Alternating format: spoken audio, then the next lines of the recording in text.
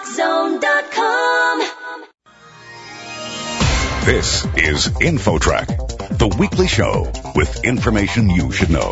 Here's what's happening on this week's show. It drives millions of us crazy on a daily basis and costs us a fortune.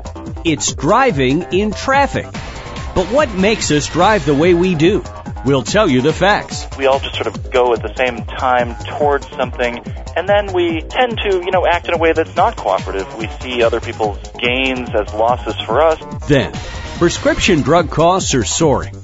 We'll talk to an expert for facts on how you can save on your family's prescription bill. Advertising is very effective. Patients are going in to ask for the drug. This is, of course, not appropriate. Those two stories and much more are coming your way on this edition of InfoTrack. Stay with us. The program gets underway right after this.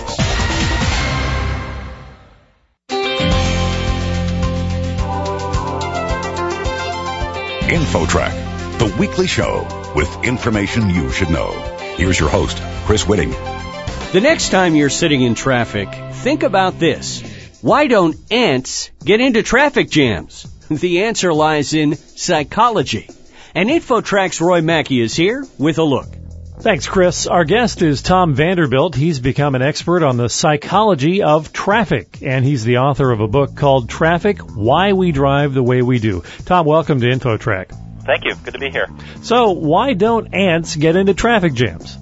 Ants are the perfect cooperative species. They evolved to work for the benefit of the colony and not for themselves. And these army ants that they've tracked in Panama, and people study this, the trails they make, it's traffic. They look like highways from above. They flow just in an ultra-efficient way with no sort of road rage, if you will, bad merging, overtaking. It's just a perfect system. So we do have something to learn from ants, I would argue. Human traffic, it's a non-cooperative network. We all wake up and we don't decide that, I'm not going to get on the road today because I don't want to make your commute more crowded. And we all just sort of go at the same time towards something, and then we tend to, act in a way that's not cooperative. We see other people's gains as losses for us in, all sorts of merging situations. And in general, I think we just act a little bit less human on the road. So it's not only a matter of acting more like ants, it's acting more like humans. That would be a start. And there certainly is a psychological change when you take someone and put them inside that glass and steel compartment. Yeah, I kind of found that it was similar to internet behavior in kind of these chat rooms, or especially on things like blogs, political blogs, where people just say really sort of nasty comments that I would bet they wouldn't say to someone face-to-face. It would be a more civil conversation. But the chat room, you jump on, you have an anonymous pseudonym, no one really knows who you are, you can leave anytime you want, there's no responsibility. And I just found that kind of an interesting comparison to traffic, where all those same conditions sort of apply. Many of your findings fly in the face of conventional wisdom. Here's one. Building more roads only increases volume and congestion. Yeah, and this is something that's a bit unique to traffic. I mean, an engineer suggested to me, when people increase the sewer capacity in, say, a suburban development, it doesn't really compel people to go to the bathroom more. To use one example, you could definitely improve traffic conditions for a while when you build a new highway, but it might be the spur prompting people to make trips they might not have made at that time, made in a different way. It's always playing a game of catch-up in trying to build our way out of congestion, which is something I think we're trying to do less of now because we're simply running out of money.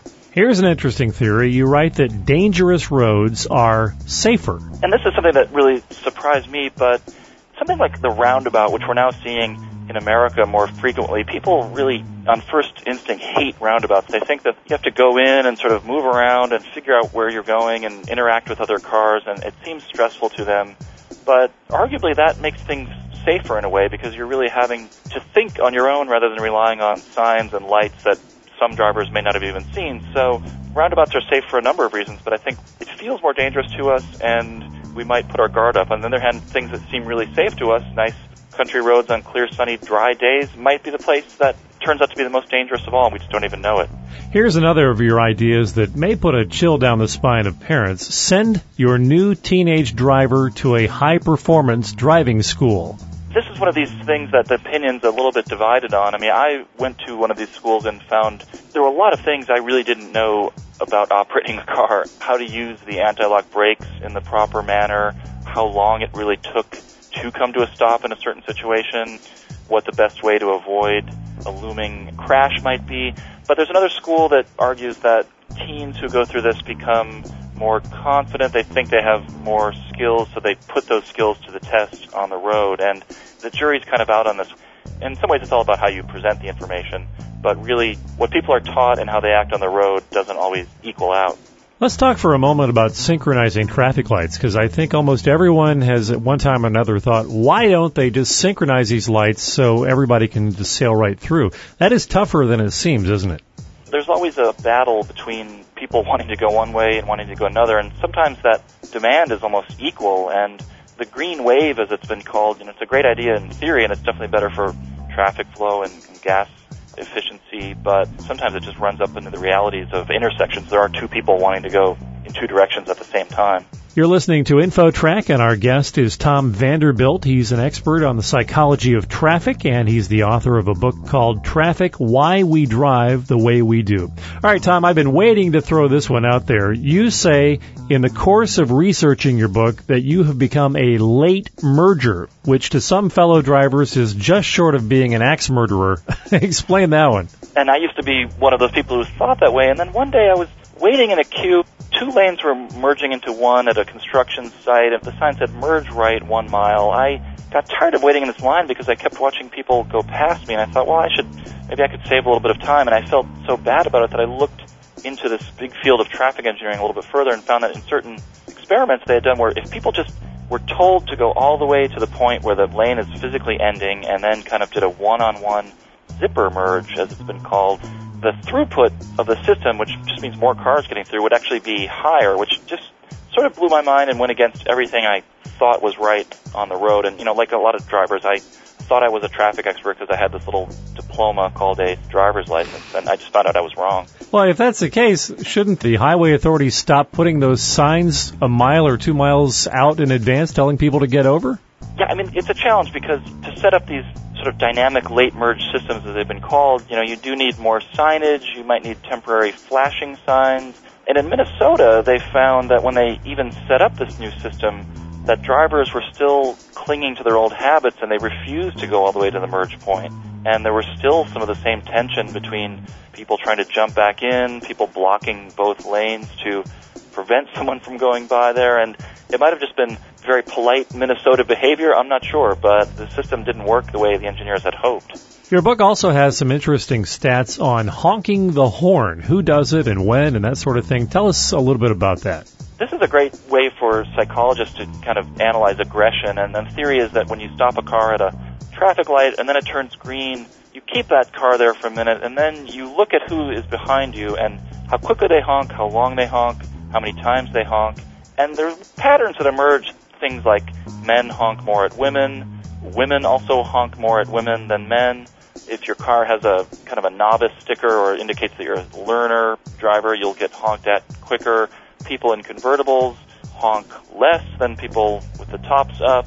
Even the license plate, if it's the same country or state you're from, there's less chance of honking. So a lot of things are going on out there that kind of reveal little patterns that we might not even be aware of. And one of the more interesting things I read in your book is the influence that having a man in your car with you versus a woman in your car can influence your driving. Tell us about that.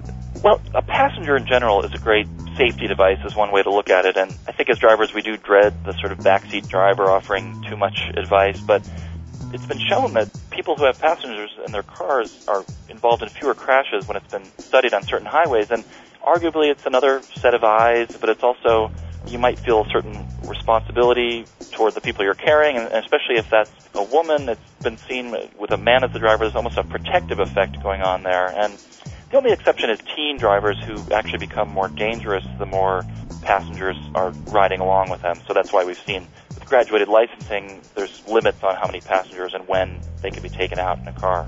And Tom, if you were made king for a week, what would be one of the first one or two things that you would do to improve traffic safety on our nation's roads? I think just a return to some simple civility would be great. This isn't rocket science. If people could just signal, it gives other drivers a clue of what you're doing.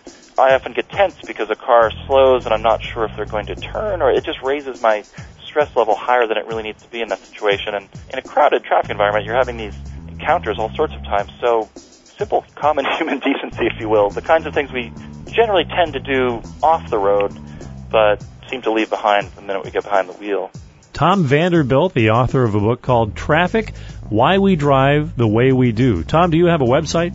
I do. It's howwedrive.com, and I'm keeping up with some research and invite reader comments and driving pet peeves. All right, Tom, thanks for joining us on InfoTrack. Thank you. For InfoTrack, I'm Roy Mackey. Next, are drugstore costs making you feel sick? The cure for high prescription costs, coming up. You're listening to InfoTrack. More after this.